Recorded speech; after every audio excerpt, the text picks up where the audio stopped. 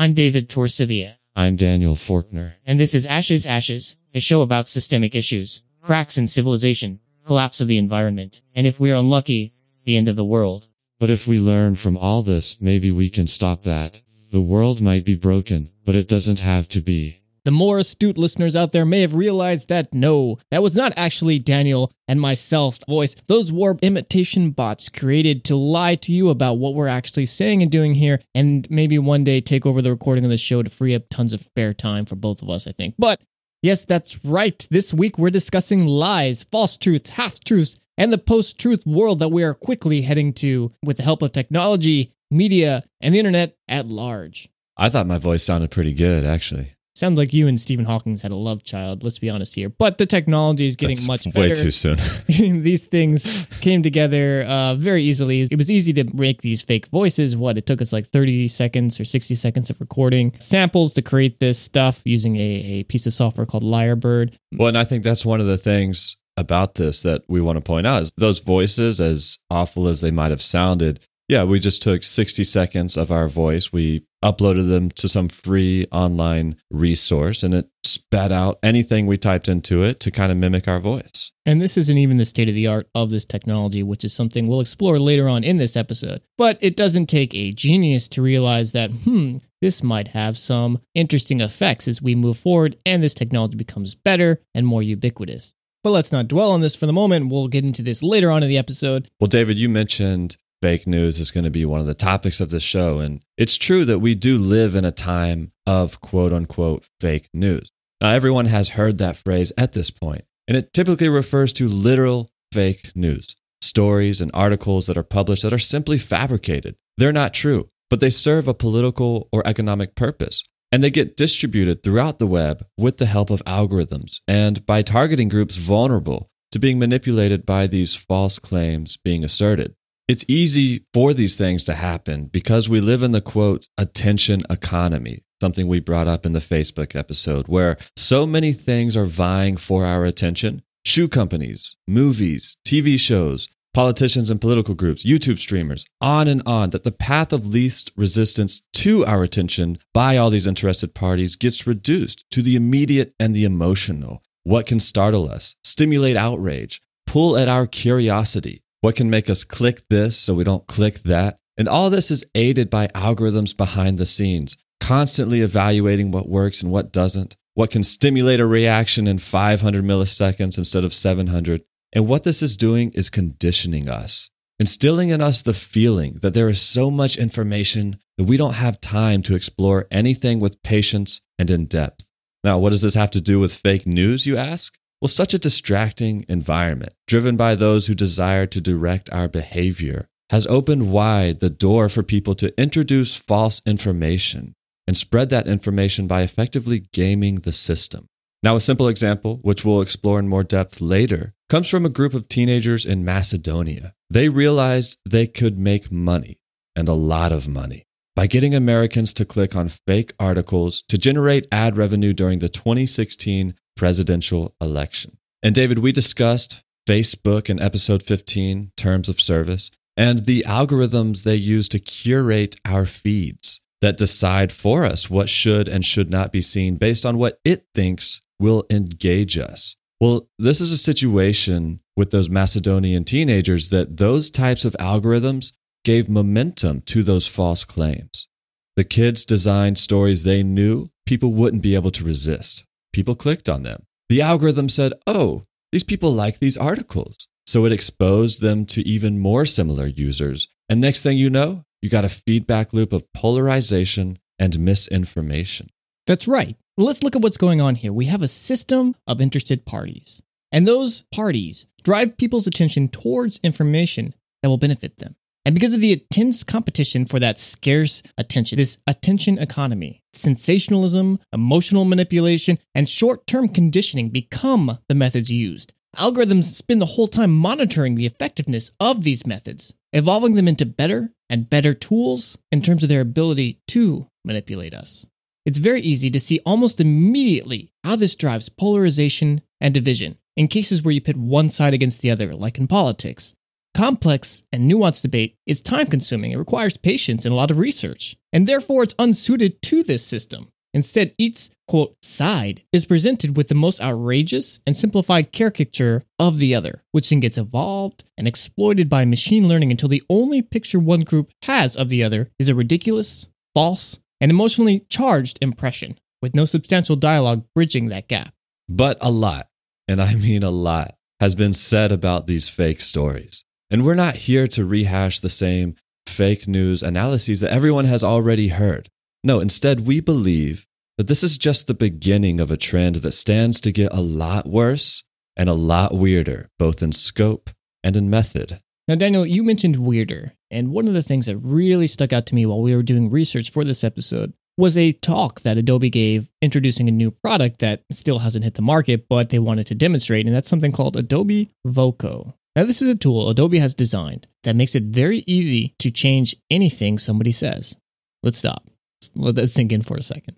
You load your audio into Adobe Voco. It analyzes it and displays the text of the audio. This is something that you can already do in a variety of Adobe applications, in Audition, in Premiere. So that exists now. It's in the applications now. It analyzes the audio, turns into text, and makes it easy to edit. It's useful for things like podcasters, people doing interviews, for quickly cutting down to just the parts they need. But what happens when somebody says the wrong word or doesn't say something exactly correctly, or you want them to introduce a question? That happens a lot. You'll ask them an interview question, they just start answering without introducing what the question is, so the listener doesn't know what they're talking about. Now, Adobe Voco is designed to help fix that. You can come in and change a word. You just select the word you want changed, type the new one in, and this software has analyzed this person's voice in the interview, and you need what, like 30 minutes or something? Is that right, Daniel? Yeah, when they exhibited this technology at some big event, I think the sample they were using was about 30 minutes worth of someone's voice that they could manipulate flawlessly. Yeah, so 30 minutes of voice, it analyzes it, knows how to do it, and then you can just type in words. And literally you could say, oh, they said factory, but they should have said industrial. So you just type that in, and then it generates a flawless, seamless version of that voice, saying a word that maybe doesn't exist anywhere else in that recording. And it saves your edit. It sounds like a great thing. Yay! Editors everywhere rejoice. We don't have to go back and re-record this. But David, isn't inflection and the context of words in sentences so important? I mean, that's one of the hard things about editing audio, right? Is getting those micro inflections in voice just right so that it flows in a natural way. Right. Language doesn't happen in just single words. But sentences are almost crafted. They go up and they go down, and questions end differently than statements or exclamations. And so making sure that your sentence that you generate sounds seamless and flawless and genuine is a difficult math problem. But Adobe solved that through this analysis, looking at the way that the context of the sentence works already, and knowing the correct phonemes, pronunciations, and slight utterances, differences in pronunciation that allow you to have a seamless, authentic sounding speech generation. And if the software doesn't pick it up exactly perfect initially on the first pass, well, you can just click that word, open up a second screen, and see a huge list of example inflections until you get the one that fits in exactly perfect. It doesn't take an evil genius to see how this technology could be very much abused. Audio is not the only technology being used, David, to create these false and fabricated realities.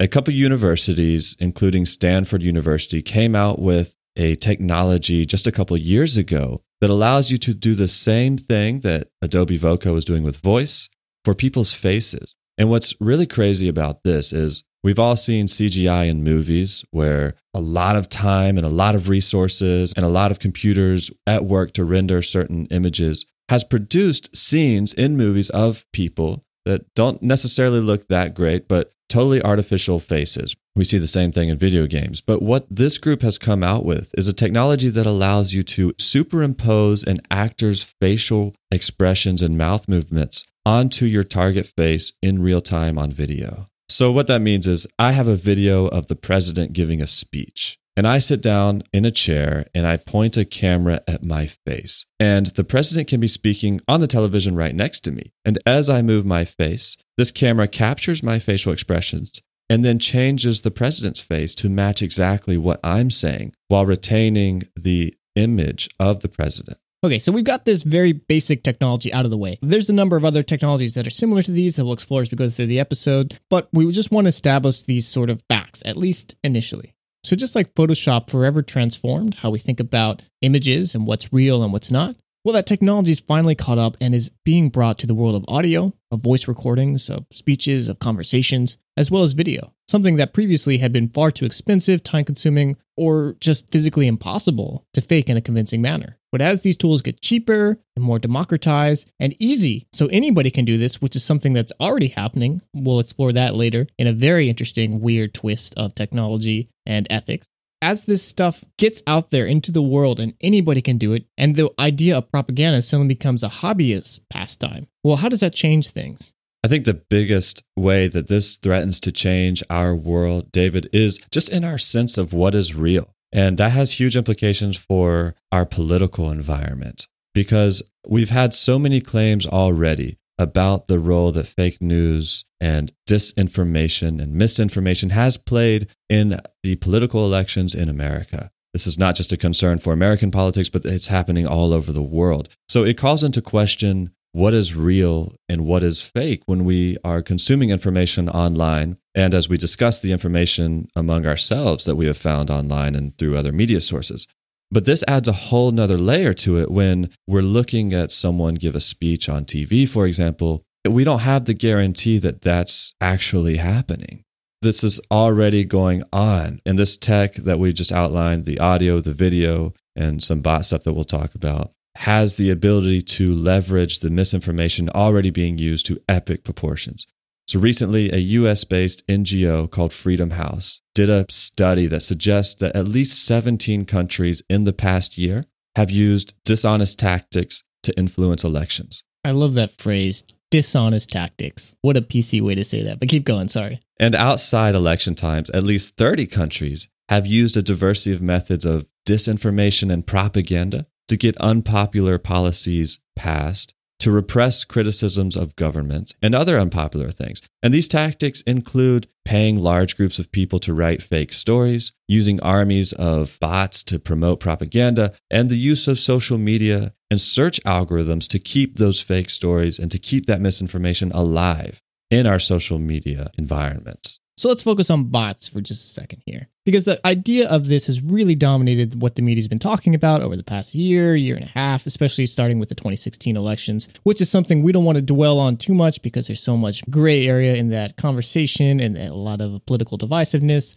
But the fact is, this stuff happened, and it's happened for years before bots were even a thing. So this isn't a question of new techniques, but it's a question of scale. It's been common for many countries to pay what are basically armies of people who infiltrate online, have conversations, run thousands or hundreds of accounts, pushing a narrative for the government to serve whatever purpose they want. This has happened in the US, this happened in Russia, this happens in Israel. Israel is famous for paying college students to defend Israel online. But this was something that was always limited by how many people can you hire to do this. But bots and semi-AI technology, let's be clear, it's not advanced general AI, but this machine learning sort of smart Markov chain generated conversations that get close enough to sounding human. Well, that's really enabled this practice to be scaled up to an industrial scale. And that has huge effects on our political conversations and society and what we talk about as a whole.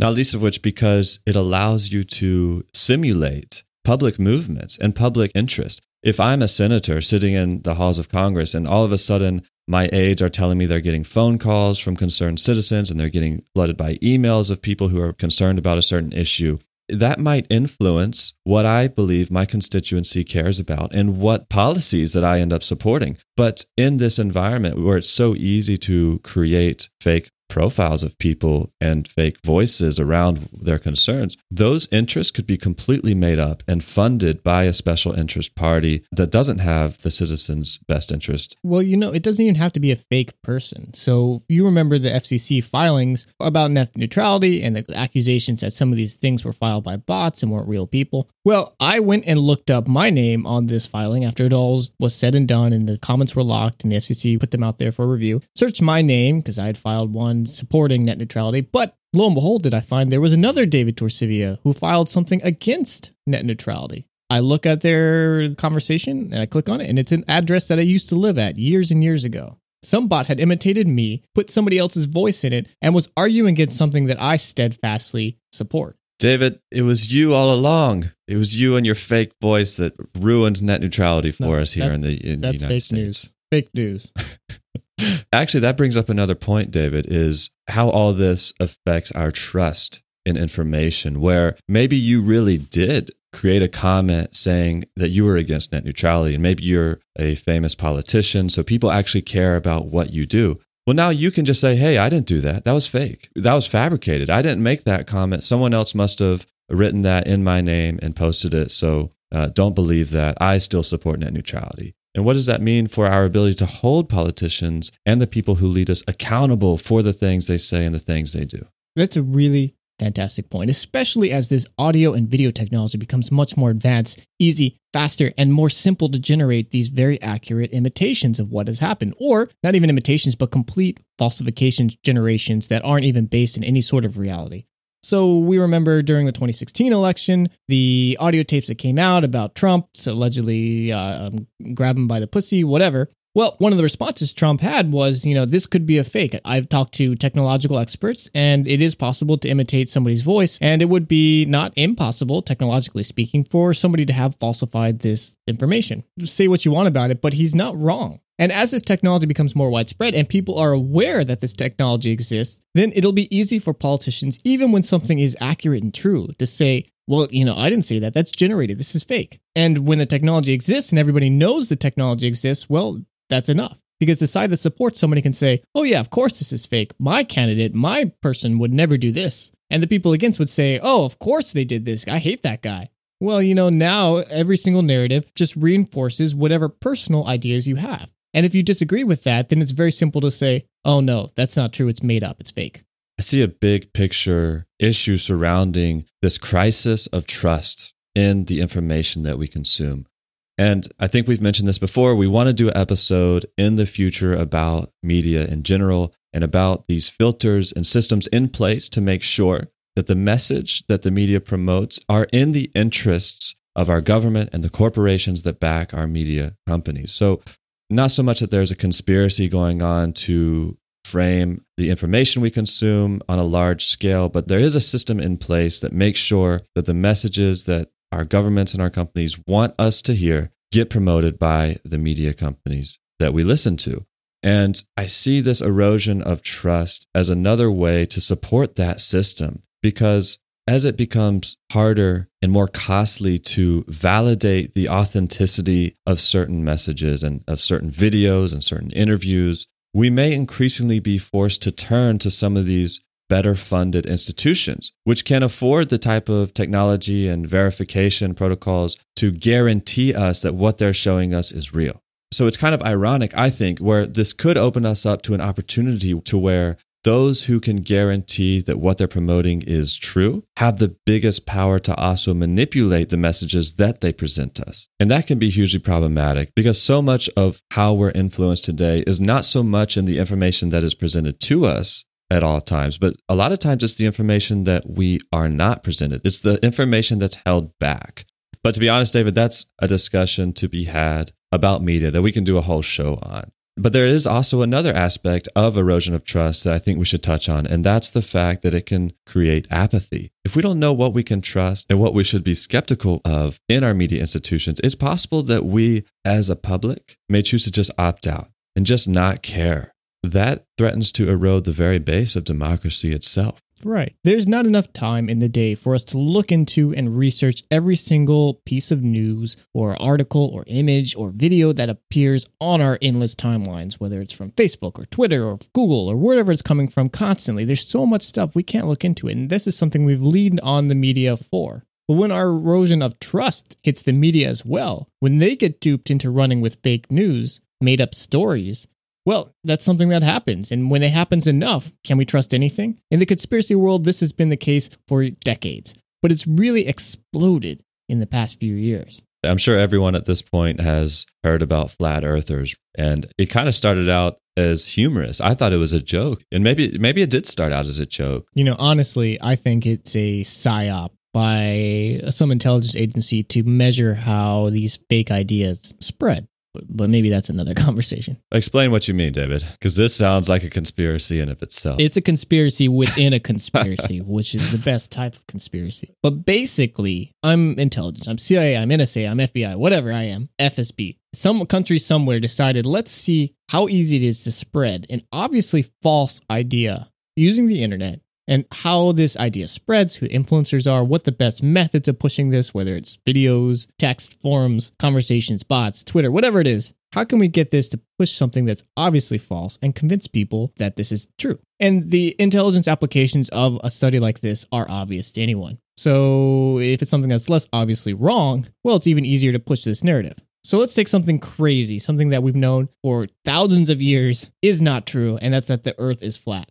And also, there's no motivation for anybody to lie about the fact that the Earth is flat, which is another thing. But you mean there's no like economic incentive in that of, hey, the only way we're going to sell our product is if people believe the Earth is flat? Yeah, exactly. There's no reason to. And so people... Unless you sell gravity shoes. Yeah. There's like secret places in the middle of Antarctica, or there's ice walls, or people come up with crazy explanations to explain why this is the case. But in the end, they're just reaching. And there's a lot of really great content that's been created about flat Earth, things that sound sort of quasi interesting. And if you don't know enough science, you're like, you know what? Yeah, actually, this does make sense. There are holes in these things. Why does it feel like I'm flying, or when I'm in an airplane, things look flat, blah, blah, blah. And when you look deeper into it, all these things fall apart, but it's just enough interest to get the casual observer to buy into this. And so we actually started looking into this more when we went to YouTube researching this episode and just literally typed in the words CGI fake, because I wanted to see what people were talking about with fake computer generated imagery. And almost every single one of the posts that popped up, and maybe this is my personal filter bubble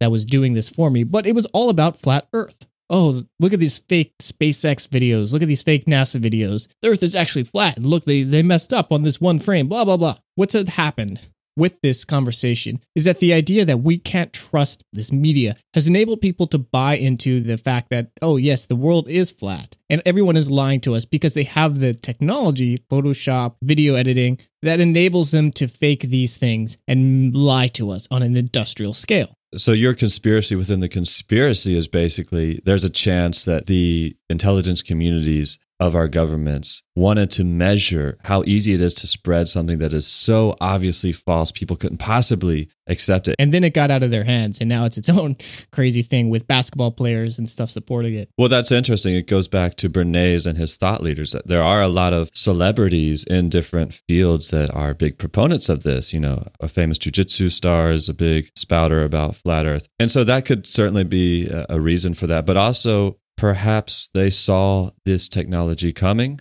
and said, well, everyone's going to be talking about this technology that can fake reality. Mm-hmm. So let's distract people, perhaps, to things that don't matter so that they don't focus on the fact that their governments could be faking things for political means. Well, there you go. Now, that's the conspiracy in a conspiracy in a conspiracy. We're going deeper here, and it never is going to end. But yeah, I think that's absolutely part of it. And especially in the conspiracy world, there's a natural idea that I don't trust this. And maybe that's been spawned out of the endless decades of UFO fakes, fake photographs, fake cryptozoological sightings with Bigfoot, with Loch Ness Monster, where people, their initial instinct is to look at something and say, okay, why is this not real? And then try and reach for every single thing they can about it until in the end they're like, oh, okay, so this is maybe unexplainable. Well, David, let's leave it up to our listeners to go down a conspiracy rabbit hole and report back. But I think we should take a step back, because whether or not there is a conspiracy within a conspiracy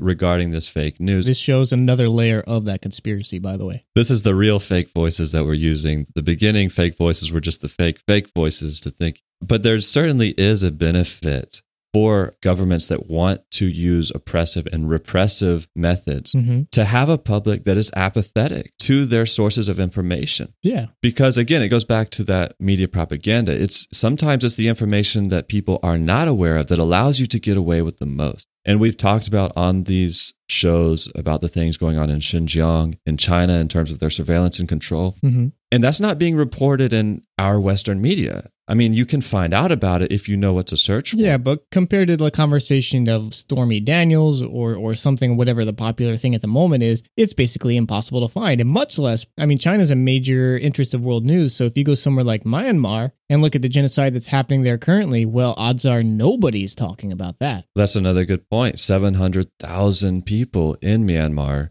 being affected by military genocide that I'm ashamed to say I don't really know much about. And these are things that we, if we want to be informed citizens, have to search for. But again, a lot of this disinformation is driven by search result algorithms, by social media algorithms, and related to the fact that we may be pushed into this environment where we're only trusting a very small collection of sources. Well, China right now is using this very topic of fake news and fabricated stories as justification for increasing their online censorship and surveillance.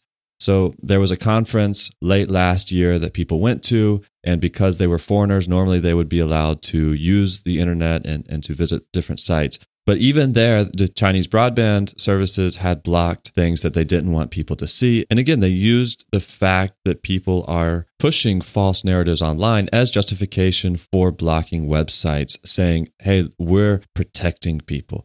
And it's easy to see how all this erosion of trust, this apathy is giving oppressive governments powers to influence and shape our behavior like never before. I think we're looking at a future where an erosion of trust in our information sources leads to a dependence on a very small, centralized group of media companies, in addition to overall apathy, which threatens to keep people misinformed about things going on in the world that they should care about, because caring about things is the only way we get change to come about. Yeah, Daniel, that's absolutely right. And that's a major reason that we have this show in the first place, to try and push some of these stories without the lying optimism of the media, because people don't want to hear bad news all the time. And because of that, they don't realize how big of a problem some of this is. And they're not intense in searching for the solutions to this. And because of that, we lose time. And time, a lot of times with these sorts of problems, end up meaning that we lose lives down the road. Well, solutions is something we always try to hit at the end of this episode, and we have some ideas for ways that we can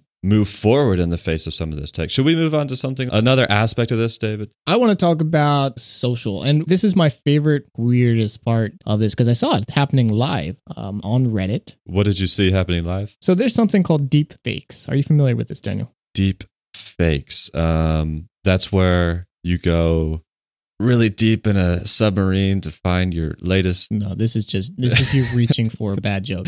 But what it is, so there was a subreddit on Reddit, and I stumbled across it one day because some of the technology subs were talking about it, and it's something called deep fakes. And the deepfake sub was named after a machine learning program that somebody put together, used TensorFlow. And what you would do is you would load it with faces, and typically celebrity faces. You would download hundreds of a celebrity's face. So I'm going to go download 1 million Emma Watsons or 1 million Natalie Portmans. Put their faces in there. And because they're celebrities, there's lots and lots of face photos. So you download hundreds of these or thousands of these, and you run it through this software. And this is called a training data set. And so the software analyzes it and generates an amalgamation of what this face looks like. It knows what it looks like from different angles and different lighting conditions, how it moves, how it smiles, how it frowns, what the eyes do, how it blinks. And it learns all this, and it can create a digital replication of this face. Okay, so that's the first step. And once you've got this data set created and trained, well, then what people would do with this technology is they would go and find a porn video of somebody who looks sort of like whatever actress they're interested in, and they would load it into this software. This software analyzes this porn video and finds the actress's face, and it analyzes it from every angle, lighting condition, and builds a sort of idea of what this face is doing. And then very simply, the third part is it says, well, let's take this actress's face that we've trained and apply it to the face that we've recognized in this video. And then within a matter of hours, because this does take a while to run, you now have an extremely convincing fake porn video of this famous actress. And this blew up overnight, and it was very simple for people to do this. Well, I guess it wouldn't have to be an actress, right? Just anybody that you have. I mean, that's where we're getting to with this, especially with things like Facebook, where Facebook automatically, you click on somebody's profile, see all the pictures they're tagged in, download them all, load them into the software, and get the very same approximation where you can generate just porn of anybody. Man, woman, child, whatever. And there's lots of weird legal questions of what this means. Is this illegal? How much do we own our personal individual visage of ourselves? which legally we do, but that's another question with recreations of holograms and stuff. Like in the Super Bowl, they wanted to have a hologram of Prince, but the estate said no. But anyway, this idea of what do we own? And when anybody can create these amalgamations, composites of ourselves, and it looks very convincingly like ourselves, well, what does that mean? The sub was shut down for obvious reasons, but these things are continuing to be created. And porn websites have jumped on and created subsections for deep fakes. Their websites and communities who are continuing to generate this because even though the initial way to get into it has been censored by Reddit, well, it still lives on the internet. You can't shut down something like this. The cat is out of the bag. Pandora's box has been opened. Now we're in an era where custom generated porn of anybody you know is about to explode into the mainstream. Now that's weird. Well, this isn't the only case of using fake people and fake women to cater to male fantasies, for lack of a better word, because Ashley Madison, that website that matches people looking for extramarital affairs, men with women, women with men, men with men, women with women, all outside of the whatever supposedly sacred bond of marriage that they claim to have, but got everything hacked, right? well, that's what they got huge publicity for, is the fact that their database was hacked and users' information, including their email addresses, their contact information, their credit cards, all got leaked. And there was a huge scandal around it. Well, perhaps what deserved an even bigger scandal is the fact that Ashley Madison has been using thousands of fake profiles, these are bots, to message millions of men to get them to spend more on the website. And the whole thing is driven by economic incentives. There's not enough real women on the website. And even in cases where there are women, the engineers behind this website have found out that they can just make more money by using bots because the bots are more engaging with the men. They're a little bit more flirtatious. They say, hey, just spend a couple more dollars and I'll talk to you some more. Maybe we can meet up.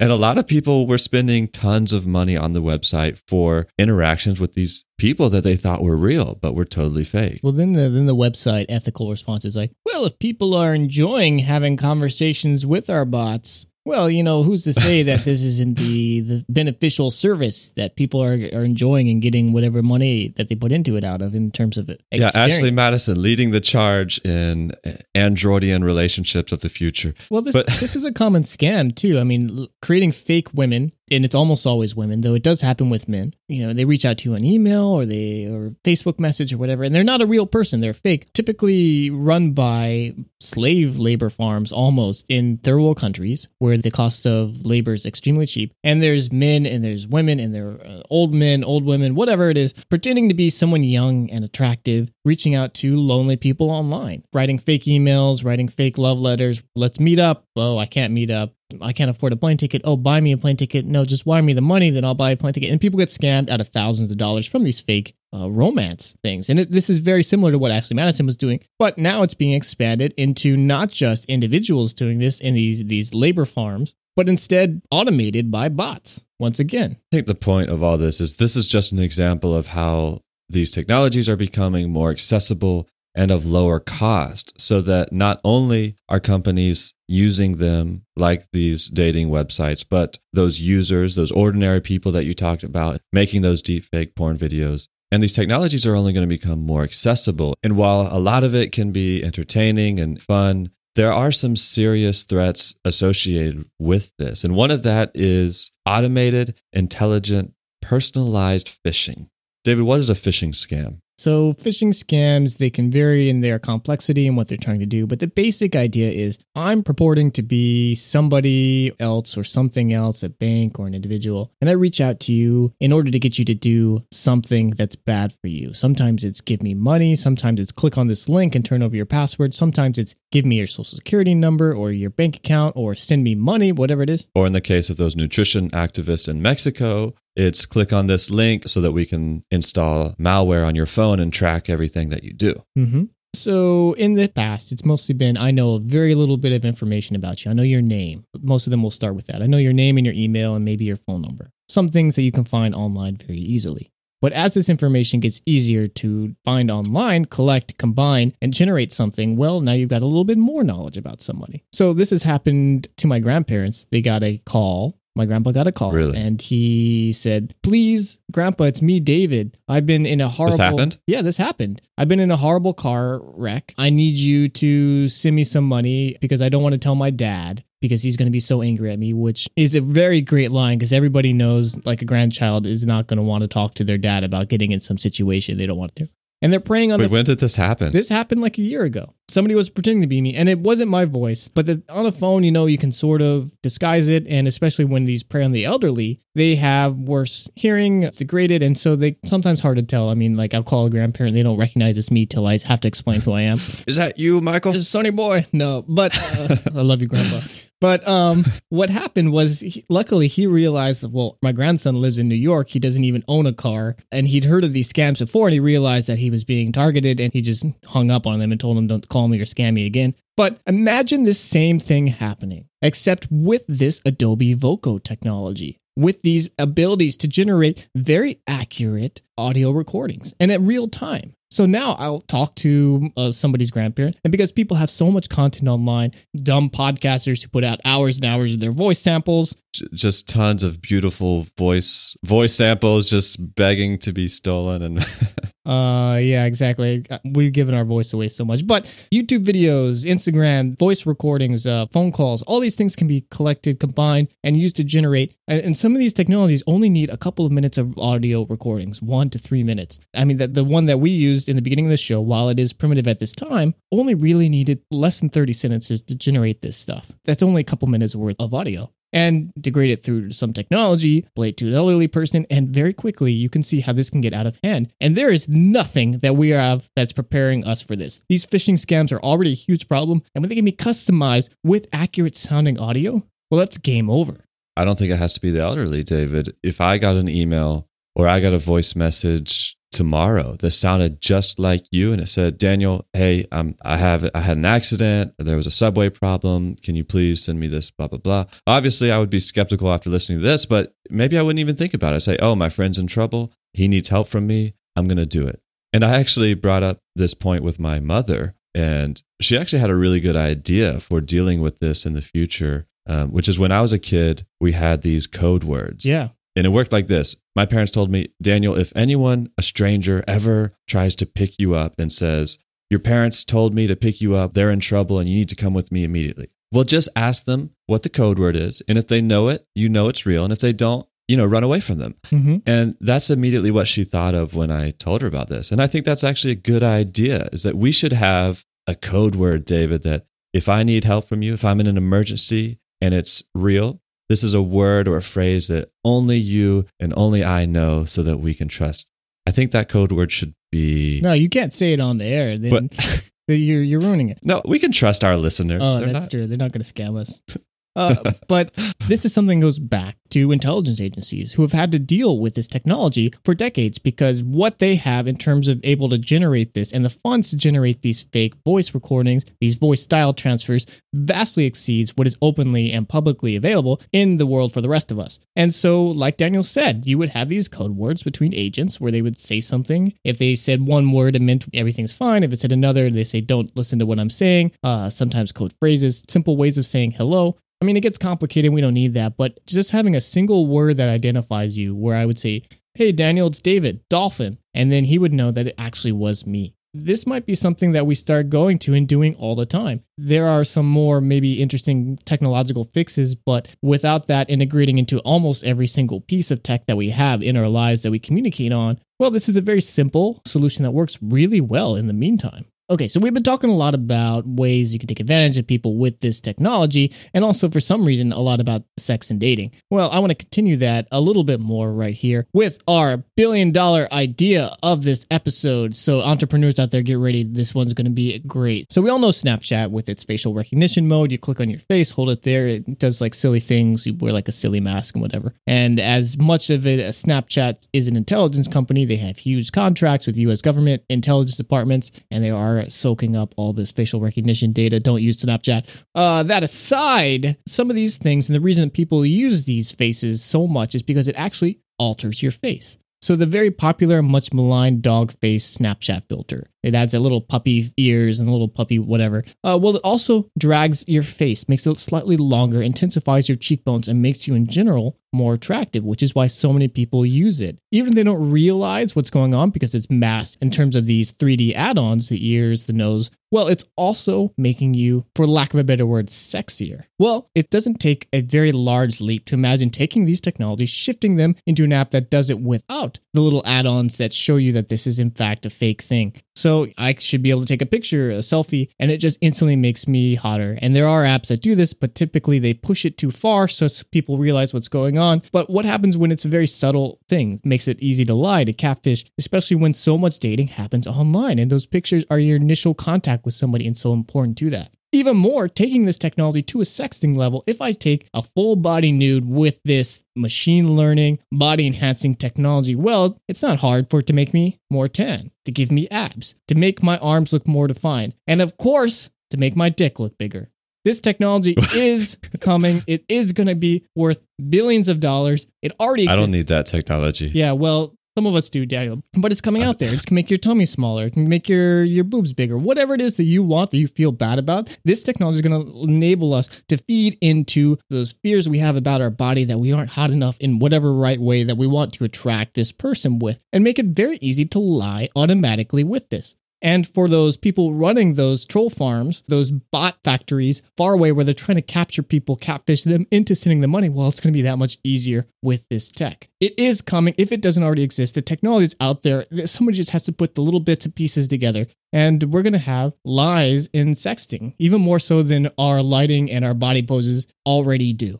Well, David, those are great personal reasons why someone might want to use this tech to make themselves look better. And how does that play into this culture of individualism, of consumerism, of these values around things that just don't matter, that's eroding our idea of what it means to be connected to people in a real way as opposed to a fake way, a sold way? I think there's huge discussions that should be had around that. And I think people should think about how all this could affect the way we view ourselves and interact with other people. But there's also, you mentioned in the very beginning of this episode, legal frameworks. And I think there's going to be a problem as this tech enters the court systems in terms of evidence. We already pointed out in last week's episode with Mariah while you were on vacation, David, about how the Supreme Court ruled that evidence obtained illegally can still be used as long as police were trying to follow the law.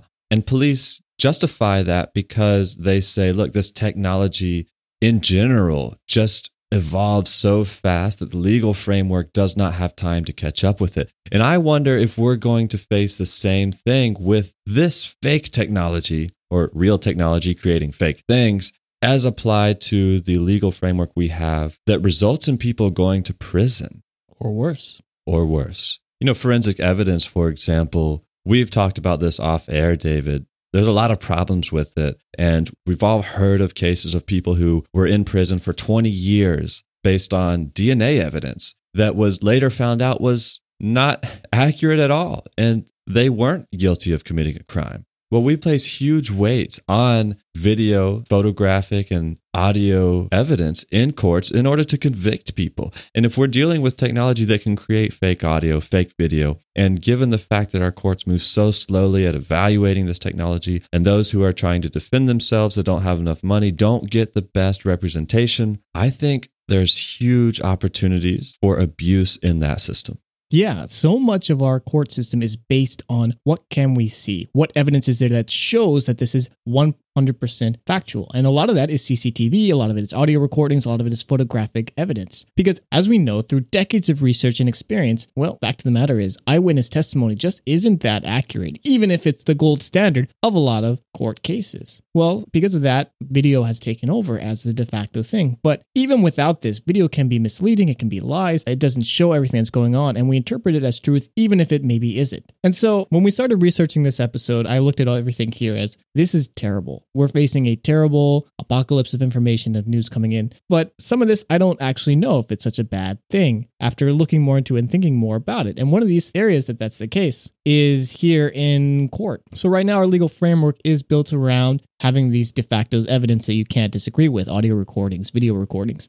And because of that, we've seen a lot of pushes, like in police departments, for body cameras. And these are one of the areas where people are doing video recordings correctly, at least in terms of verifying what you're seeing hasn't been altered with. A lot of these video cameras are recorded with a cryptographic hash, showing that it has not been edited or altered, which is something we'll talk about later in terms of solutions to some of these problems. But still, even with that, body cameras don't do a great job of showing everything that's happening. The New York Times did a great piece on this, showing a hypothetical police shooting where the cop was running a body cam, but they also had other cameras positioned around this situation, showing how, depending on what perspective you looked at, who was at fault, whether the cop was guilty or whether this individual that was hypothetically shot by the police officer was in the right or was in the wrong. And depending on which video you looked at, you saw very different stories. And so maybe if we get to a point where we don't trust any video, where just because there's a video, something we accepted as definitive fact, we get into an area where we analyze these things more like they should be, as a sort of gray area where some things are correct, some things are wrong. And we're in a very Rashomon situation for fans of cinematic history, where we see a murder, this very famous film by Akira Kurosawa. And this story is told from 7 different perspectives. At the end of the film, you're sort of grasping at who is right and who is wrong. And I mean, it's a silly fictional example, but it's much closer to the truth than simply relying on a single or maybe a couple angles of video as definitive factual proof just because it was recorded.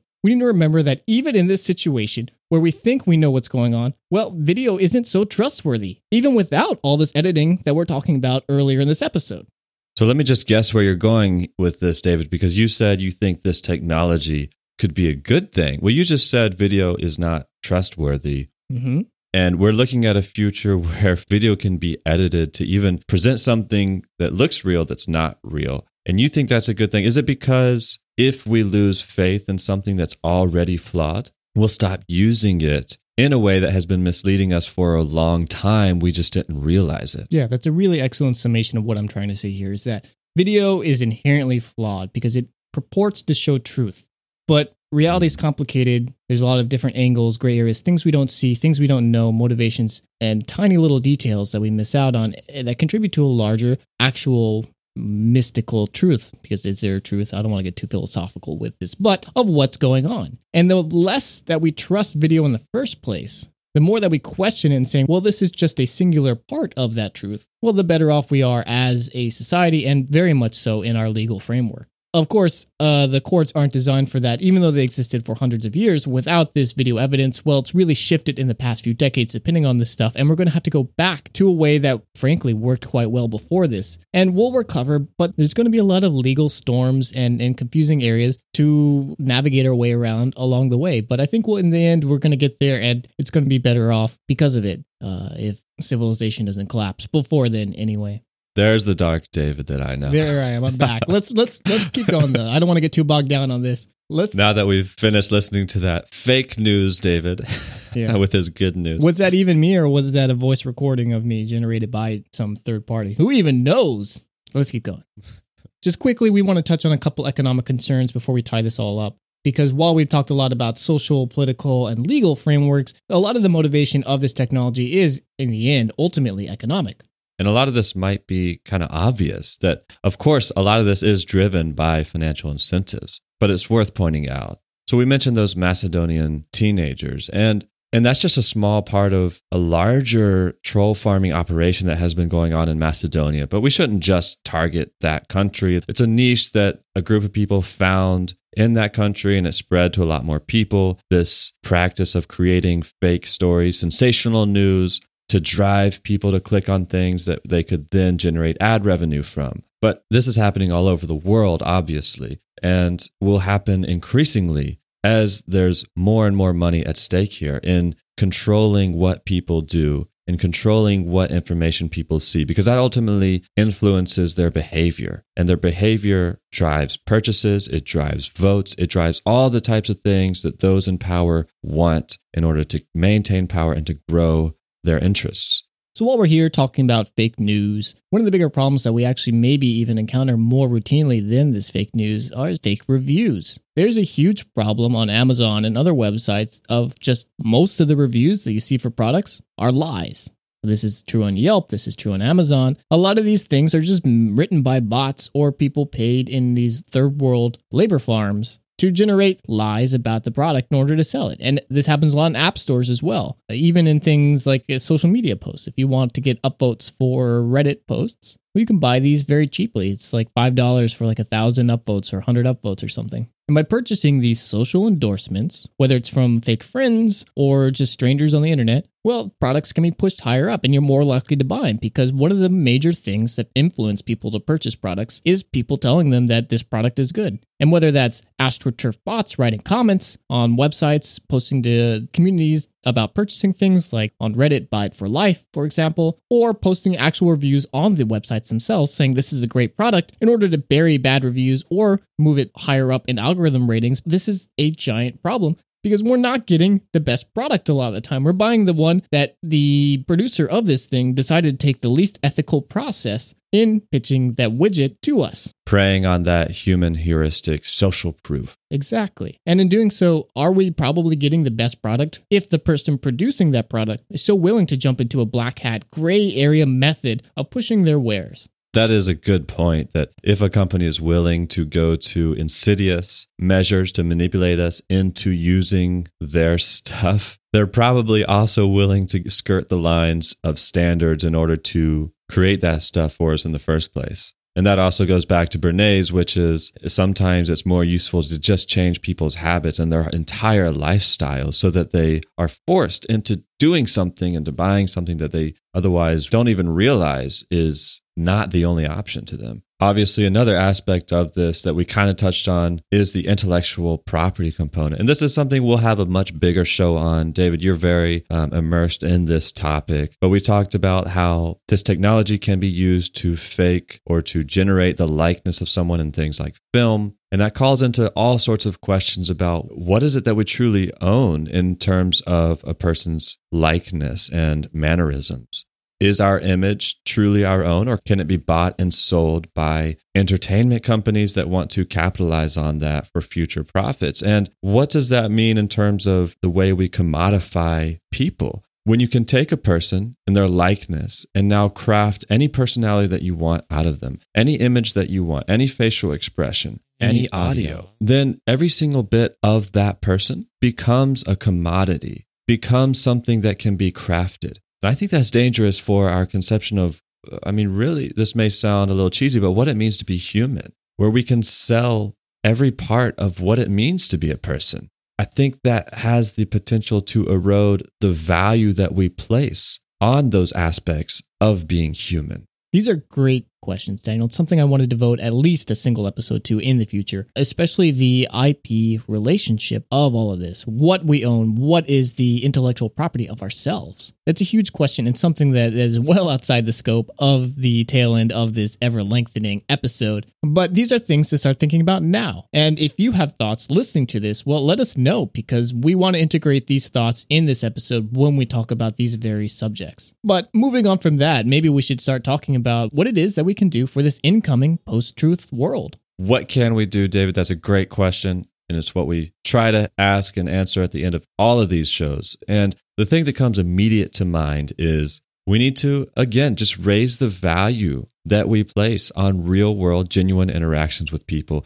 Focus on connections with people, the communities that we can build around them, and try to step away a little bit from this technology, except where it's absolutely necessary. We have to remember that technology is ultimately a tool, and tools serve the values that we have. And that's the order it should be. Values first, and then tools to enhance those values. So if technology is being used in a way that's not enhancing our values of human connection, if that is a value that we have, I don't want to put values on anybody here, but if that's a value that we have, then we have to evaluate them along those lines.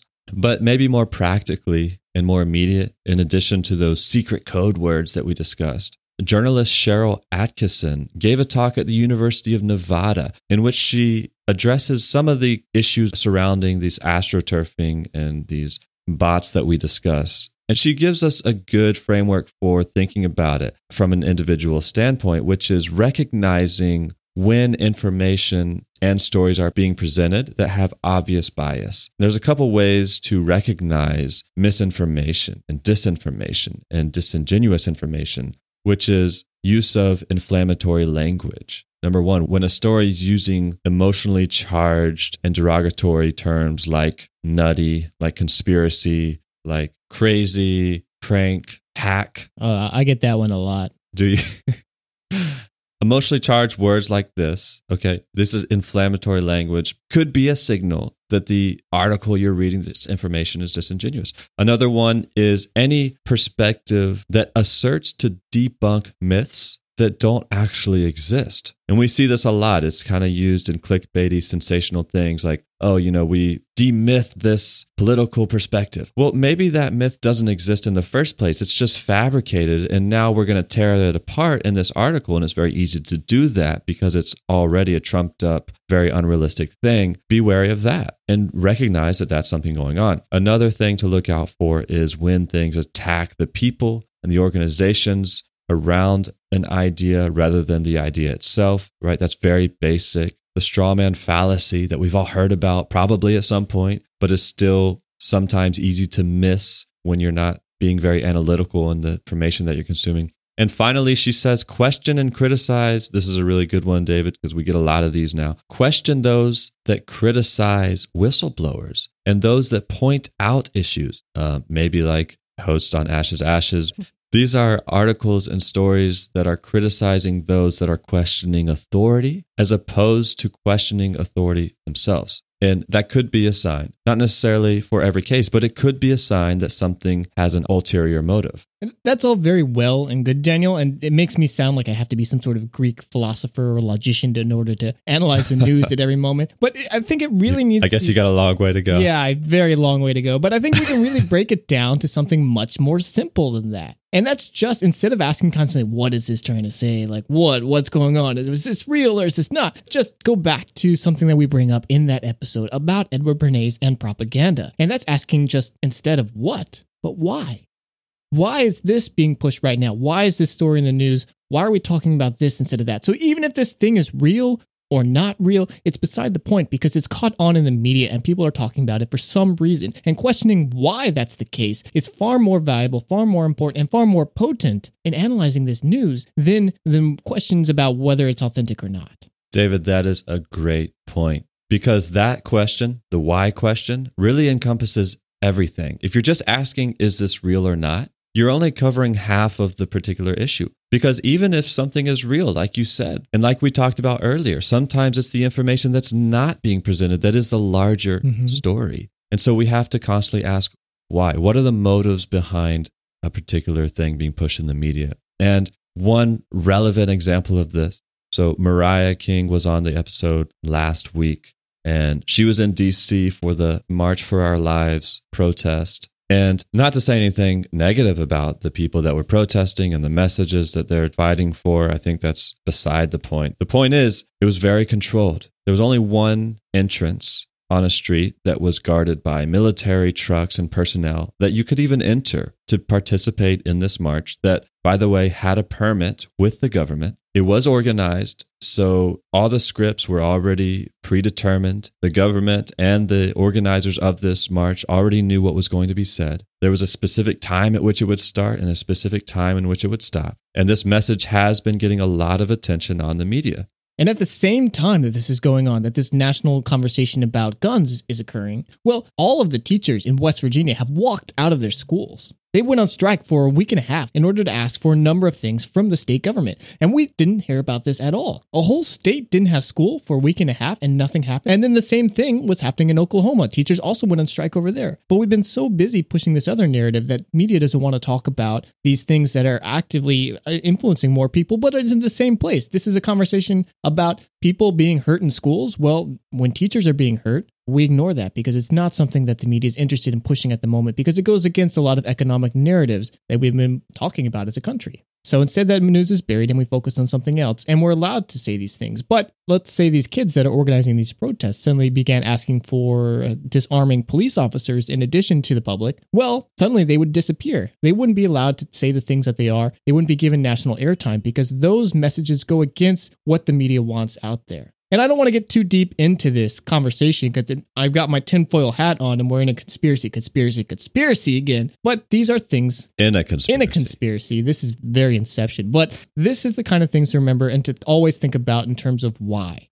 Good point, David. Again, something we will explore in a later episode is how do these messages become the prominent messages in our media outlets. Two more things I want to touch on just very quickly. So we briefly mentioned cryptographic verification. This is another thing that we can do in order to prove that audio and video is genuine. And this is one of the concerns Adobe had with their Vocal product. They were going to integrate some sort of hash within their re-engineered generated audio in order to verify that this audio is either untouched or has been altered by this technology. And the same thing we see with body cams. They're cryptographically signed so that we know they haven't been edited. This doesn't exist in most cameras yet, but it would be trivial for camera manufacturers to add this technology if the will is there. And so we can, as consumers, pressure both cell phone companies as well as actual camcorder and digital camera manufacturers to ask for this feature. It would be extremely valuable to journalists already, even without all this stuff. So this is something we can very quickly introduce. We can do the same with voice communications on FaceTime or with actual just regular phone talks. But again, these are problems that we have to shift to technology creators. In the meantime, we do have things like Daniel has mentioned with Code Wars enabling at least some modicum of trust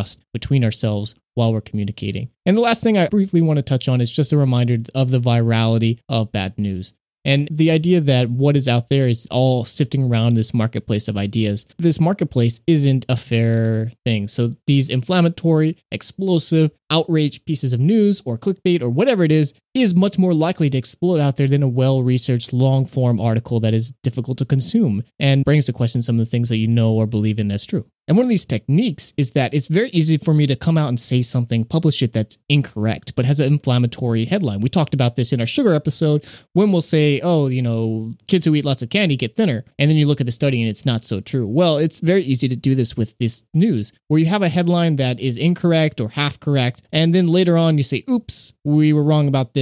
And you issue a correction on it, but nobody ever reads the correction. And the initial headline that's inflammatory and exciting gets shared and becomes the actual fact. Once it happens, it's too late to correct it. Exactly. And this has become a sort of toolkit that PR companies use in order to push things because they know that they're being ethically dubious with it, but they can always recover in the end by saying, oh, our mistake, we didn't mean that. And that part gets left out of the conversation. This virality happens on the interesting piece of news, but not necessarily the correct one. So remember that when you share articles, don't just instantly jump on something that because it's been shared a lot, because it's easy to consume, because it's a meme with a couple lines of text. Instead, maybe focus on sharing these better quality pieces, and you're going to be reading less, consuming less of them, but you're probably going to be better off for it. Of course, length isn't just a measure of quality, but it is something to keep in mind in terms of these very short pieces and how they spread. And if you're still skeptical out there, look, there is evidence that just being aware that misinformation can come our way is enough to inoculate us against some of its larger effects. There was a study carried out at the University of Cambridge that took a group of people and exposed some of them to a small, quote, dose of information that was misleading. And by priming them to that fact, they were more likely to be skeptical of information that was false in the future. And the conclusion of this paper was, quote, finally, preemptively warning people about politically motivated attempts to spread misinformation helps promote and protect or inoculate public attitudes about the scientific consensus. So just like David mentioned how that scientific process can be hijacked, like we discussed in our sugar episode, bringing awareness to that fact can go a long way in preventing people from being duped by information that is disingenuous and misleading. So put on your tinfoil hats and join us next week for another episode of Ashes Ashes, where all your information is fake news. If you want to learn more about any of this and read detailed sources to show you that this isn't all just in fact fake news, you can find that, in addition to a full transcript of this show, on our website at ashesashes.org. A lot of time and effort goes into making these shows possible, and we will never use ads to support this show, nor we will ever purchase ads, as effective as that might be. So if you enjoy this show and would like us to keep going, you can support us by giving us a review and recommending us to a friend. Also, we have an email address. It's contact@ashesashes.org. Send us an email, positive or negative. We'll read it. And if you have any stories related to this show, maybe we can share them on an upcoming show. Next week, we're turning to the environment for a serious problem that has drastic effects on all of our health, in addition to the health of the animals around us. But until then, this is Ashes Ashes. Bye. Bye bye.